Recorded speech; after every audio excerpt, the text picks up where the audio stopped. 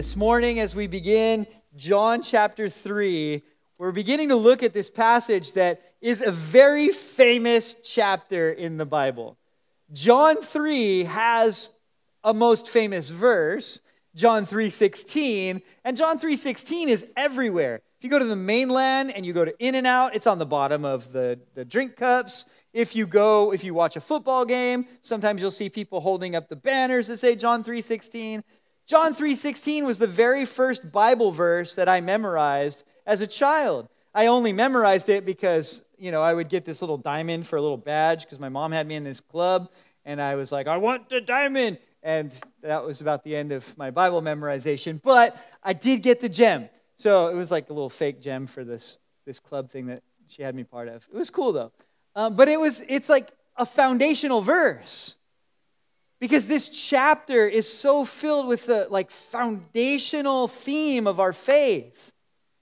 And this morning we're going to be introduced to a phrase within this chapter that is absolutely foundational to our relationship with God. That term that we're going to be discovering this morning is the term born again. I'm sure you've heard that phrase. I've had it, said to me almost like derogatorily, right? Are you one of those born againers? Well, no, but I am born again. You know what I mean? And so as we look at this chapter this morning and we consider this, let's just see what God has for us in His Word, some of these concepts. And we're not going to get through the whole chapter today. We're not going to get through the whole discussion on this topic. We're only going to get a little bit of an introduction. And then hopefully we'll take a little bit of a deeper dive next week. But with that said, let's start in verse 1 and 2 of John chapter 3. The heading here is the new birth. It says, there was a man of the Pharisees named Nicodemus, a ruler of the Jews. This man came to Jesus by night and said to him, Rabbi, we know that you are a teacher come from God, for no one can do these signs that you do unless God is with him. Now, as we get into this chapter, we find that John is introducing us right off the bat to an interesting character. He introduces us to a man named Nicodemus. But he doesn't just say, and there was a man named Nicodemus, and here's the conversation that he had with Jesus. That kind of rhymes, right? A little rap song there. What he says is, there is a man named Nicodemus, and then he adds a very important detail. Nicodemus, a Pharisee, a ruler of the Jews. With this man being a Pharisee and a ruler of the Jews, later in chapter 7, we find that he was actually a member of the Sanhedrin. The Sanhedrin was a special council of 70 men who they were considered to have the authority to set the tone for all of Judaism throughout the world in that day and age. It was the advisory council for all of the Jewish faith. He's part of that group. Talk about the ability to influence. He had it. This man who is a Pharisee, we like to think of Pharisees according to the way Jesus eventually exposed them, We think of them as you're such a Pharisee. It's kind of like an insult, we have the little kids songs. I don't want to be a Pharisee because a Pharisee's no Pharisee. We just think of them in a negative light. But to think of them according to that day and age, these guys, they weren't just the religious fanatics of the day. These were the guys who, if anybody took their religion seriously, it was them. Everybody else was just messing around, but these guys took the things of God seriously. To be a Pharisee, it meant that you followed the highest and strictest forms of morality and devotion to God's law. They tried to keep the law in every way. They took it so seriously. To them, keeping not only the 10 Commandments, but all the 613 laws contained within the Old Testament, they took it so much, but focusing mainly on the 10 Commandments, to them, that's how they worshiped God. To them, that's how they would, like if you want to get close to God, if you want to be sure that you're going to heaven, well, like when the Pharisees would come to Jesus, Jesus, what good thing must I do to inherit eternal life? And he'd say, well, you have the commandments. How do you read them?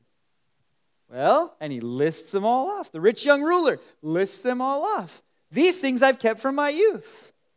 Because in them, they thought, we get right with God by keeping the commandments. We get close to God by keeping the commandments. We are spiritual by keeping the commandments. And also the historical background of it. Keeping the commandments was their way of keeping themselves from idols. The institution of that group, the Pharisees, it goes way back to before the Babylonian captivity. Before the Babylonian captivity, Israel and Judah, the two nations, the one nation that was divided, Israel and Judah, they would worship any idol that came along. Israel was so bad.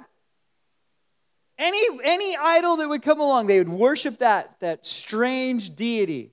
And then Judah followed in her sister's footsteps, so to speak. And anything that Israel did, Judah did it worse. And then there you get these sad statements there where it says, so Israel feared the Lord but served their idols. Like they have this form of like, yeah, God is the true and living God, but I still want to worship this stuff on the side because it's fun. And because of that, God raised up the prophets and sent them warning. But they wouldn't heed the warning of the prophets. And eventually they were, like Israel was wiped out by the Assyrians and scattered. And Judah was taken captivity into Babylon. Now, when they came out of the Babylonian captivity, there was a group that they were like, we are not doing that. This special group called the Sons of Zadok. The Sons of Zadok. And that special group, the Sons of Zadok, that were like, we are not going to serve idols, that became another group called the Sadducees. The Sons of Zadok become the Sadducees. These that were like, we will never fall back into our idolatry again. We will serve the Lord. We will follow his commandments. We will obey his laws. But the Sadducees they weren't open to spiritual things, like angels, like the immaterial world, like miracles. And the Pharisees are like, we read the Bible and we see that there's miracles. What was God doing with the burning bush? What did he do when he parted the Red Sea? What did Job mean that says, even if my flesh is destroyed, yet with my eyes I shall see God? What does he mean by that? Of course there's a resurrection. Of course there's miraculous things. There's more than just the natural world. So from the Sadducees keeping themselves from idols, you had this separatist group that was like, we do the same thing, but we believe in all the Bible, not just parts of it.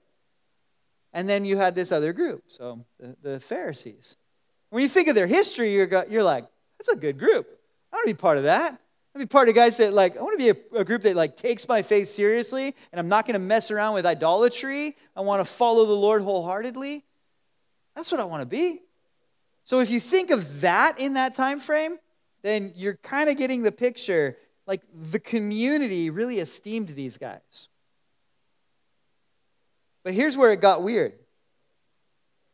They went from this desire of keeping the commandments to then going, okay, well, how do we define the commandments? Like, what do these things mean? And as they began to define the commandments, they started coming up with explanations of how the commandments would apply in certain situations. So they ended up making a book that was supplement to the law called the Mishnah. They still have it today, which is like, here's the 10 commandments. But when you find this commandment in this particular situation, here's what you do. And when it's in this situation, here's what you do. And over here, here's what you do. And they just amplified and amplified and amplified, taking something that was simple and made it so complicated. Like the section on working on the Sabbath. God gave the Sabbath to man as a blessing, a day of rest.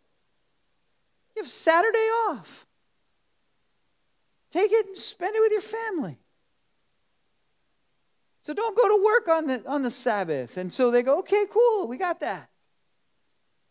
And then the Pharisees got at it. And then the Mishnah started doing its thing, and suddenly, well, what is work? You know, if you mix mortar, you're working. You can't mix mortar on the Sabbath. You know, if you spit on the dirt, technically mortar is made. So if you spit on the dirt on the Sabbath, you've just broke the law. Now you can spit on rocks. Can't spit on the dirt. So you got to be careful. I am so godly, I only spit on rocks on Saturday. I'm so close to Jesus. You know what I mean? Like they had that. They had another tradition where you couldn't tie a knot on the Sabbath because that would be considered work, unless it was tying the knots of your own clothing because you needed that to be decent. So you could tie a knot with your own clothing, but you couldn't tie like a boat, or you couldn't tie up a cart. But what you could do is you could tie up your clothing, and then you could take your clothing and then tie your clothing around something that you needed. But because you weren't technically tying it, you were just tying clothing, you weren't violating the Sabbath. So here's the ways to keep the Sabbath, and here's the situations, and now here's the loopholes. And so in doing that, then they expanded it even further from the Mishnah to the Talmud. The Talmud took that Sabbath law of working on Saturday, and then it even expanded it again from they took the 24 chapters of the Talmud. And then they they take the 24 chapters of the Mishnah, and then they added another 156 pages for the Talmud. Just done that one thing. Don't work. And the Pharisees, they loved that. They were all about it. They loved it because it gave them something to show off. You want to know what I do? I do this and this and this, and I don't do this. They had all of their rules, but their hearts were far from God. Not only did they have their rules and then their situational applications of those rules, but then they got political, and then they started finding all the loopholes to the very rules that they're putting on people. So now they're able to not only put a heavy burden on somebody, but they know the way to wiggle through it. Jesus rebuked them for it, remember? When he says, you guys will stand out there on the street corner and you'll make these massive boxes of phylacteries on your head. You know, because the Bible says, like, keep the scripture on the forefront of your mind. And they go, okay, then that means put a box with Bible verses in it and tie it to my forehead. There we go, I got the Bible on my mind. You know?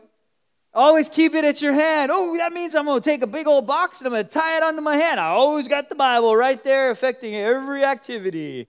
Every activity that I ever do, everything I reach out for, it's influenced by the scriptures. He says, you guys will stand on the street corners and you'll strain out a gnat. Because the Bible said you couldn't eat anything that still had the blood in it. I can't eat this gnat. Ah! Ah! You'd see the guy out there. Ah! out on the street corner. What's wrong with that guy? Oh, he's just holy hacking. Ah! He's just out there, he's feeling spiritual. Look how godly that man is. He won't even eat the blood of a gnat. Ah! Trying to hack it out. Jesus says, you'll do that, but you'll swallow a camel. You make room for, make these demonstrations over these little details, but yet, through all your loopholes, you think that a gnat is unclean. Man, you're doing so much worse. They had this tradition that they came up with on how to divorce their wives. If any man finds an uncleanness in their wife, and then they would do that. They got it down to where if they didn't like the way the woman cooks, you're out, woman. And they thought they were justified in the law by doing that. They had it set up where the Bible says, honor your father and mother. But you're saying that if your father and mother have need and they come to you, you can just say, I've already dedicated all of my finances to God, so therefore I can't give it to you. They'd call it Corban. It is a gift. That was their loophole. Well, you've given that to God? I already dedicated all of my money to God, so therefore I can't help you, Mom. Can't help you, Dad. You dedicated it to God? Well, where is it? It's in my bank account. What do you spend it on? Oh, my stuff, but I've already dedicated it to the Lord, so I can't give any to you. It was a loophole. And in that, all of their rules, and they felt so spiritual by them. In fact, everybody around thought they were so spiritual, but their hearts were so far from God. Jesus says in Matthew 23, 27, and 28, woe to you, scribes and Pharisees, hypocrites! You are like whitewashed tombs, which indeed appear beautiful outwardly, but inside are full of dead man's bones and all uncleanness. Even so, you also outwardly appear righteous to men, but inside are full of hypocrisy and lawlessness. They were sneaky, they were showy, but they weren't living in a place where they were truly close to God. And let me tell you this. Rule keeping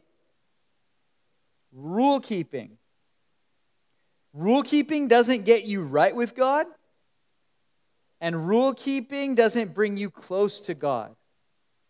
They had their rules, and by them they thought, I'm right with God. They had their rules, and they said, you know what? I want to get close to God today. Let me keep more rules. Rule keeping doesn't make you right with God. Rule keeping doesn't bring you close to God. What makes you right with God, to have a right standing with God, that term, the big term for that is justification. Justified. And justification, a right standing relationship, that doesn't come by rule keeping. It doesn't come from the law. Justification comes from God. And it's received by faith. You're justified by faith. Faith in Christ. In Christ who did what I could never do. Christ lived a perfect, holy life. And then, in love, he willingly offered himself, taking my place for the penalty that I deserved. Because he took my place, I can be justified. The penalty of the crime that I deserve. My sin, my crime was against the eternity of God. And the only aspect of me that will ever be eternal is my eternal future. I just learned this big word, a new word this week. I've been reading through probably one of the greatest Christian minds of all time, Thomas Aquinas. He has this theological book called Summa Theologicae. And man, I've been going through that, and it's blowing my mind. But on one of the things that he's talking about temporal things, eternal things, and then another classification that I'd never heard before. He calls it eviternal. So temporal things that are just temporal. Then there's like that which is eternal, and only God is truly eternal. eternal past, eternal future, like infinite. But then there's what's called eviternal, which the classification of that is just angels and humans, where they had a beginning and then they go on forever. Eviternal, go on forever. If I sin against an eternal God and my crimes require an eternal consequence, all I have is from now and that which goes on forever. But God is actual infinite in his nature. And so for God to absorb my punishment, at any instant where he takes my place, he pays for it all. It doesn't have to go on forever for him. It's just, he is eternal. And so, eternal, what do you call it? That word is there, I'm trying to say it, but you know, that eternal payment at any instant in his existence, I guess would be the word.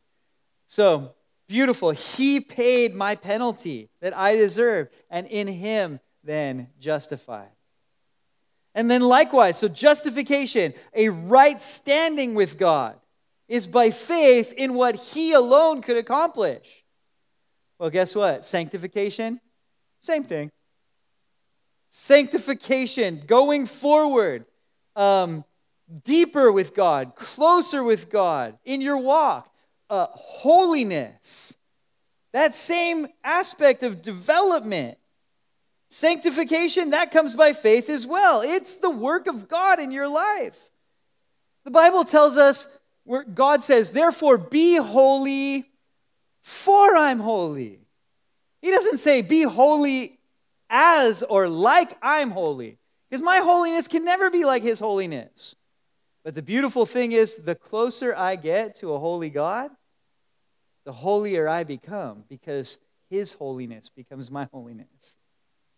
You know, his purity becomes my purity. Sanctification, the work of God that shapes you and transforms you in your union with him. The Bible calls that being fruitful. Herein is my Father glorified, that you bear much fruit.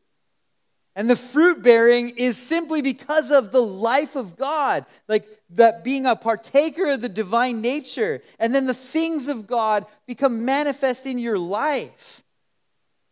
We subtly fall into this mindset that it would be better off, I would be better off in the God business if I had some sort of an outward show of righteousness. I'd be way better off if I could have something to show for it. And that's exactly what it becomes. A show. It's a show. A production. And you get your props, and you get your gimmicks, and you get it all set up for man to see. The reality is that God knows your heart. The reality is trying to get some show together to have this outward demonstration of righteousness in order to be close to God. That's putting the cart before the horse. The way that God intends it to be is, I draw near to the Lord. The Lord transforms me. The Lord makes me fruitful. The fruit of the Spirit, right? Love, joy, peace, all of those things, those are the things that God is. God produces that in your life. And it comes from that relationship with him. So if you go to try to do the work or do the fruit in order to be fruitful, that's never going to work. You got to be close to the source, abiding in the vine. That's where fruitfulness comes from. And so, with this idea, this subtle mentality of, okay, I'm going to put on a show. No, when we live by faith in him, growing closer to him, there's going to be a greater displaying of righteousness in our life. Like the word of the Lord to Zerubbabel in the rebuilding of the temple in the days of Ezra and Nehemiah, where it says there in Zechariah 4:6, so he answered and said to me, this is the word of the Lord to Zerubbabel, not by might, nor by power, but by my Spirit, says the Lord of hosts. we love to depend on might. The things that we can accomplish. We love to depend on power. The things that collectively we can come together and do. But the work in Nehemiah and Ezra's day, it wasn't going to be dependent on power and might. It was going to be dependent upon the Spirit of God. And to live out a truly godly life with true fruit that's pleasing to the Father, it's going to be by the Spirit of God. So with this in mind, when your works of righteousness are by the power of the Holy Spirit, as you abide in Him in humility, depending on Him, He's drawing you closer to Himself, what you can expect to see in your life is fruit. And the fruit of God, the fruit of who God is, will be born in your life. But these Pharisees, they were out keeping their rules, checking their lists, finding their loopholes, having their things to show for it, all feeling like mutually spiritual because of how complicated they had made everything. And yet here's Jesus, and He's not necessarily playing by the rules. He's not necessarily like going through the checklists. And He's certainly not doing the loophole thing. And yet they see in Him evidently something that's so different. They see in Him power. They see in Him authority. They just asked, remember last week, by what authority do you do these things? Like, who are you? So,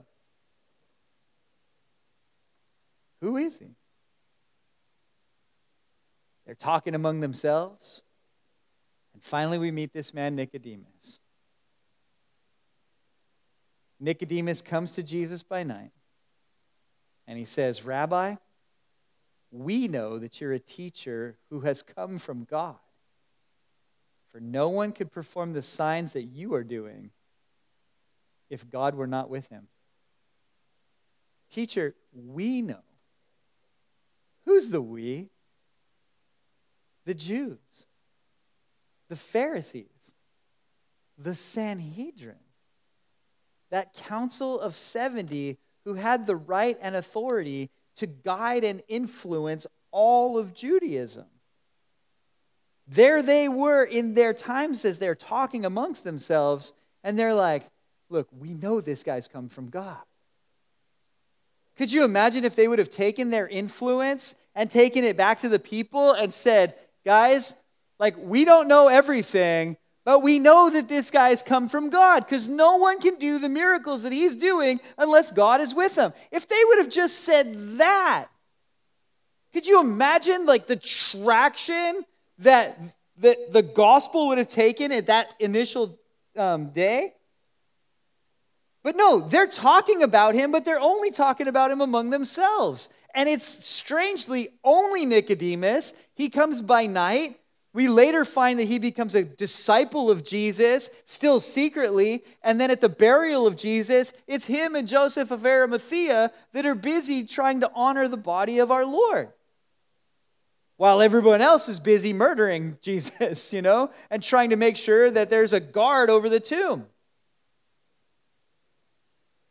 So, instead of the Sanhedrin going to the Jewish community and letting them know this very statement, well, this man, we know he's from God because no one does the miracles that he's doing unless God be with him. Instead, they just reject him, and only Nicodemus comes. Just like John told us in John 1:1, or John 1:11, he came to his own, and his own did not receive him.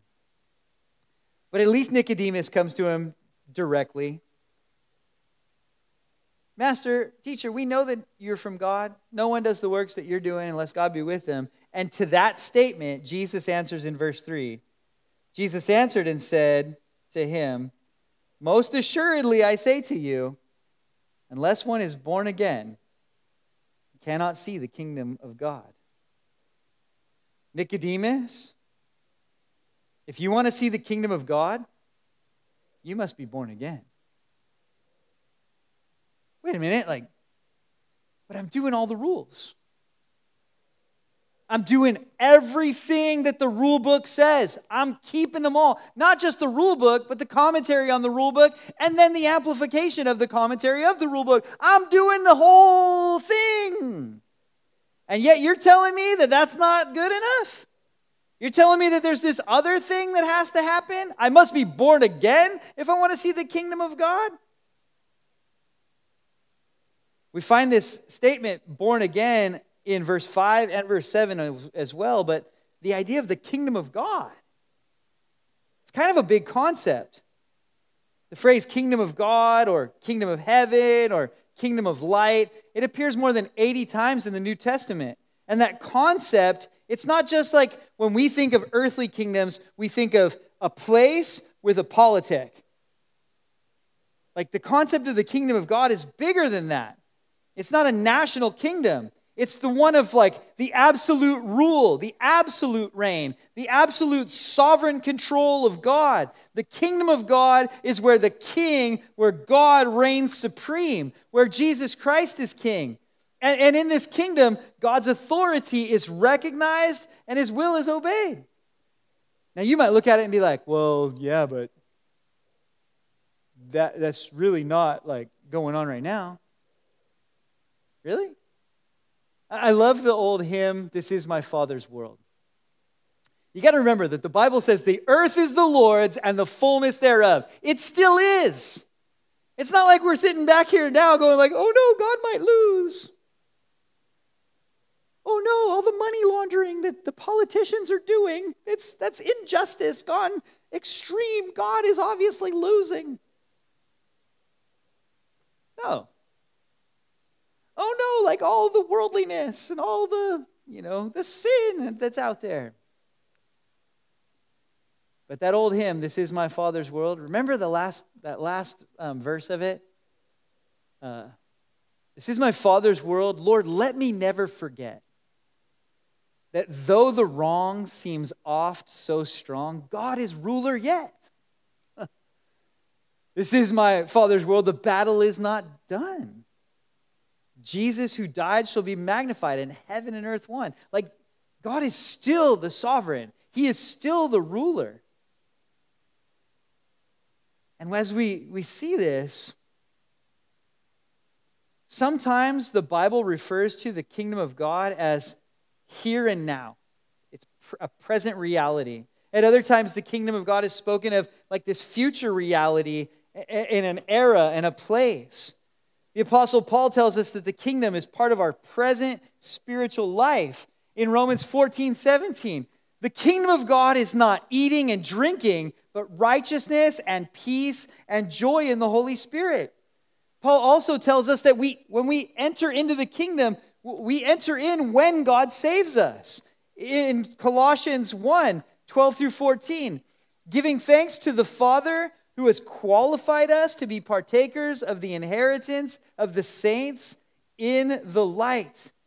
He has delivered us from the power of darkness and conveyed us into the kingdom of the Son of his love, in whom we have redemption through his blood, the forgiveness of sins. And so we have this aspect of like, the kingdom is part of our present reality. That the kingdom is near, the kingdom is at hand, right? Remember Jesus said, repent, for the kingdom of heaven is at hand. The kingdom is now. But yet also, the kingdom is coming. Your kingdom come. Jesus often spoke of the kingdom as a future inheritance. In Matthew 25:34, then the king will say to those on his right hand, come, you blessed of my Father, inherit the kingdom prepared for you from the foundation of the world. The kingdom is at hand. The kingdom is now. The kingdom is coming. The kingdom is anywhere that the king reigns. And he reigns now, and he reigns then, and he always reigns, because our king transcends space and time. And it's of no coincidence that his authority also transcends space and time. Righteousness, peace, joy in the Holy Ghost.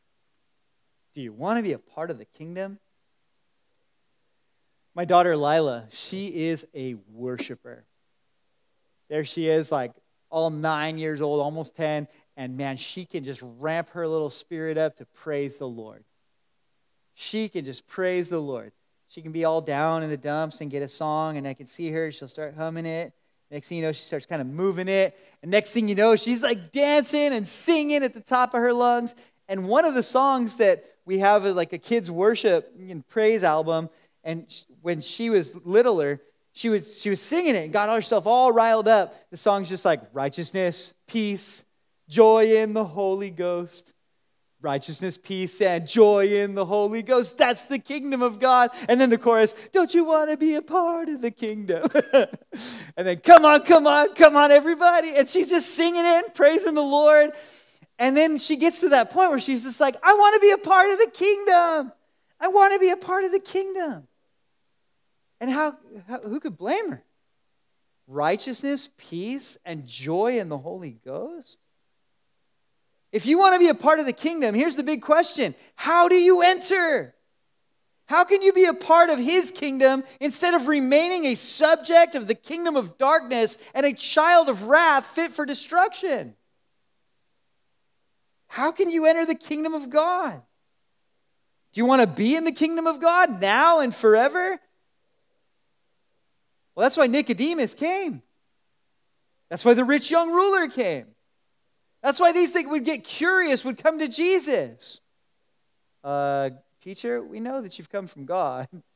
No one can do what you're doing except God be with them. And Jesus says to him, as he says to us, you want to enter the kingdom?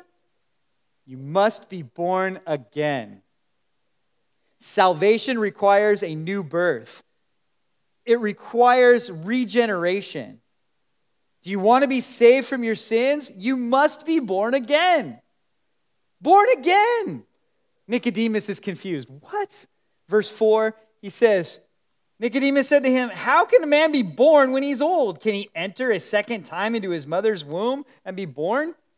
Here's this spiritual leader, and he's stuck in thinking so naturally. He makes it out like what Jesus is saying is super weird. But really, he's the one that's getting weird. Like Nicodemus, no one is thinking what you're thinking. That is weird. That's not what Jesus is saying. Enter a second time into your mother's womb to be born? No, Nicodemus, not like that. Verses 5 through 8, Jesus answered, most assuredly I say to you, unless one is born of water and the Spirit, he cannot enter the kingdom of God. That which is born of the flesh is flesh. That which is born of the Spirit is spirit. Do not marvel that I say to you, you must be born again. The wind blows where it wishes. You hear the sound of it, but you cannot tell where it comes from and where it goes. So is everyone who is born of the Spirit.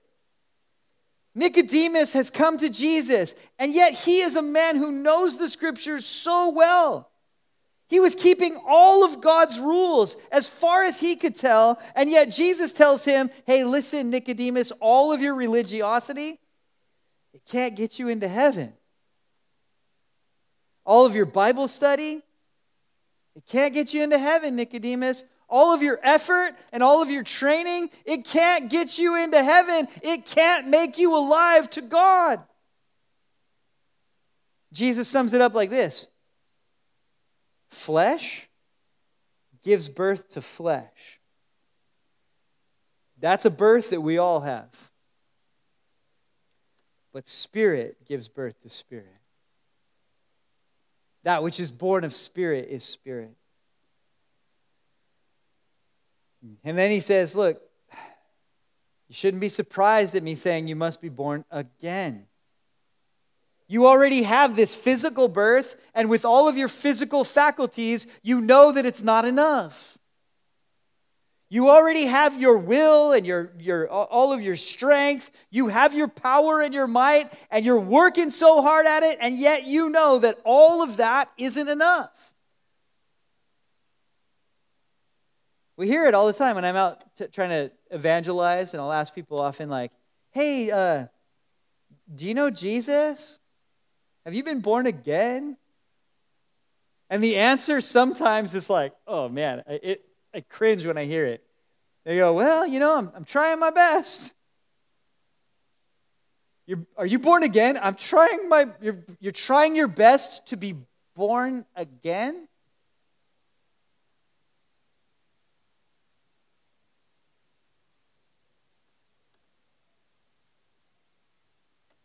Jesus is telling Nicodemus and all of us here this morning, if you are trying to bring about the new birth, it's not going to happen. It's not going to happen. No one can experience God's peace by trying harder. No one can feel like that abiding presence of God simply by going out and keeping more rules. No one can know God's power through trusting and hoping in yourself to bring it about. The reality is that mankind is lost. The reality is that mankind ran away from the love and care of God. We have fallen. We have sinned against God. God told Adam, in fact, I'll probably unpack this a little more next week, but God told Adam in the garden, in the day that you eat of the fruit, in dying you shall surely die. And something died in Adam that day. It wasn't his body because he lived on, and it wasn't Eve because she went on to be called the mother of all living. It wasn't his will because he was still out stitching fig leaves together to try to hide himself from God. And then when he was talking to God, he was using his will to blame his wife, and his wife was using her will to blame the snake. I mean, they were using their will. They were using their bodies. But something died the day they ate that fruit. Their spirit died. So mankind is a body. No, mankind is a soul who possesses a body and has a spirit that he's capable of having a relationship with God. And yet the day that the fruit was eaten, the spirit died. And now it's like mankind is like spiritually blind. Intuitive enough to know that something is out there rather than nothing is out there. But just lost, stumbling around in the darkness. And so often, like the Pharisees, the blind leading the blind.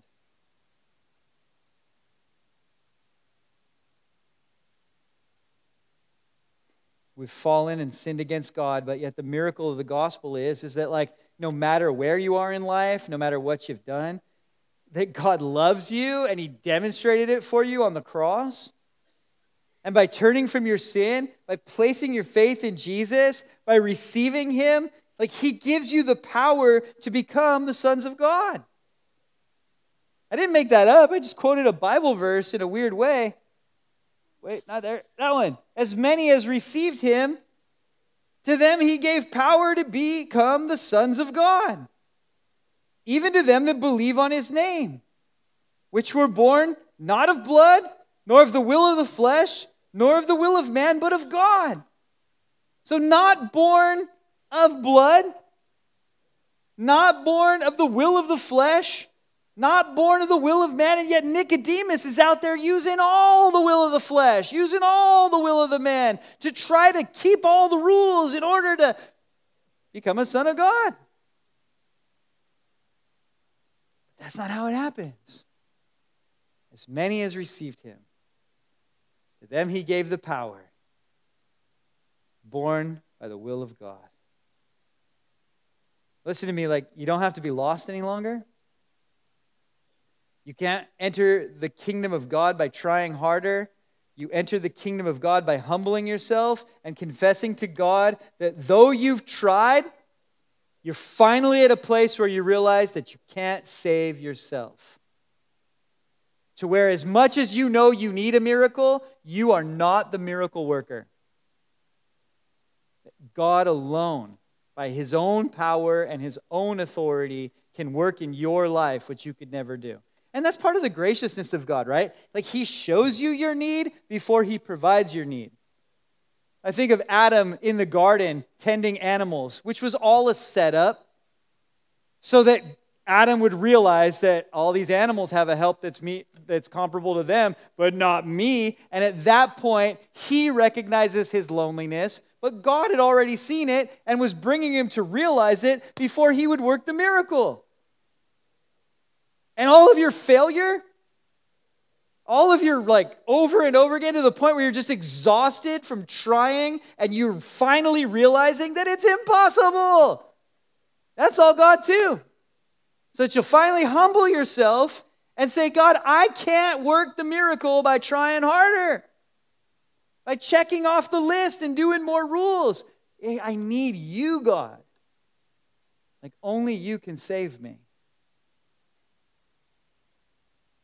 You enter the kingdom by believing in and trusting in Christ.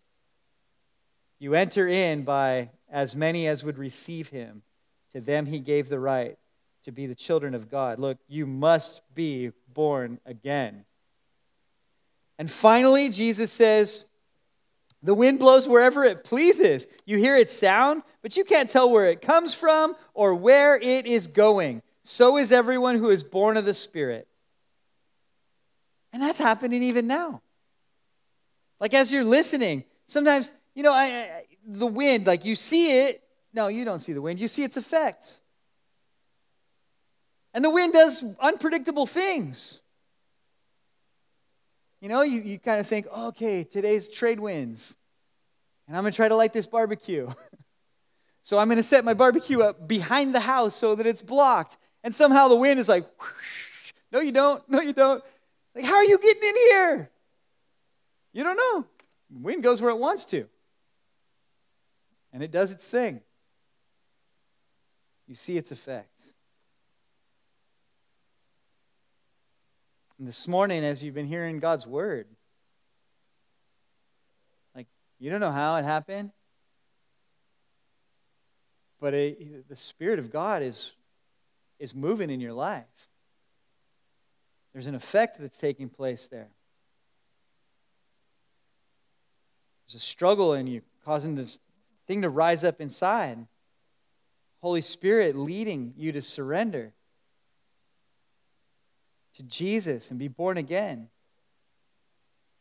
Jesus sensed in Nicodemus a hunger and emptiness. I think that's why he came right out and just, look, you must be born again. Here's a man who's doing his best to obey what he thought God wanted, and yet was still empty and unsatisfied in heart.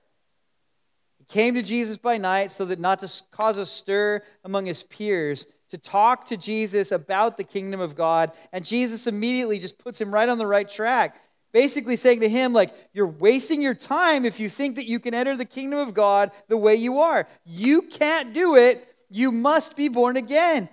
Like John Wesley, famous preacher, preached all over England, became like the father of the Methodist Church. And then after the Methodists, there's another group that was in the Methodists, and they're like, you guys are a little too carnal, so we're going to form a new group, and they became the Wesleyans. And then there was a new group after that. They're like, you guys are a little too carnal, we're going to become the Nazarenes. But nonetheless, it all comes back to this guy, John Wesley. John Wesley preaching all throughout England. And his favorite passage that he preached on was this. He'd always go from town to town, to village, and preach to people, you must be born again. And one time he was stopped and asked, why do you always preach, you must be born again? And his answer was, because you must be born again.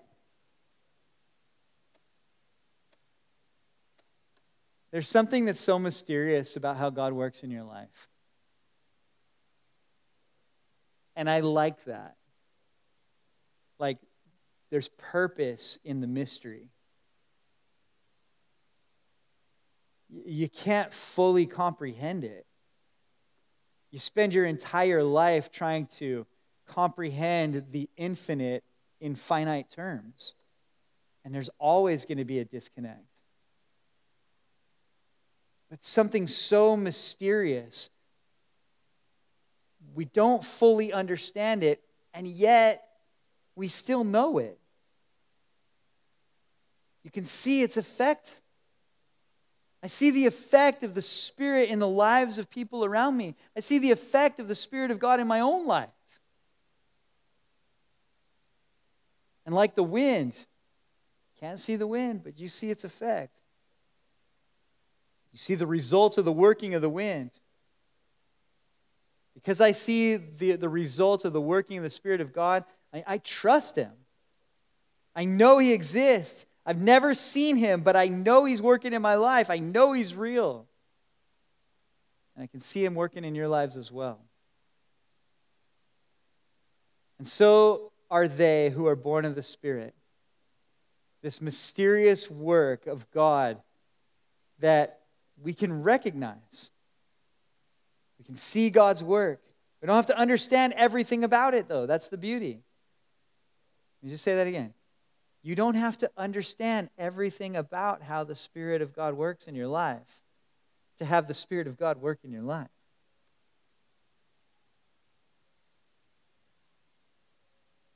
And yet Nicodemus still wants to have it all figured out. And that's the next verse, and we're just wrapping it up right now. In verse 9, Nicodemus answered and said to him, "How can these things be?" He's just saying, like, you don't even know how it's working. But you can see that it's working. Well, how does it work? Faith isn't from figuring it all out. We have to trust Him. We have to believe. And finally there, Proverbs 3, 5, and 6. Trust in the Lord with all your heart. Lean not on your own understanding. In all your ways acknowledge Him, and He shall direct your paths. There's no way around it. You can't produce the miracle. You must be born again. God is the miracle worker. God is the one that does it. You have to cease from yourself, and you have to trust in Him.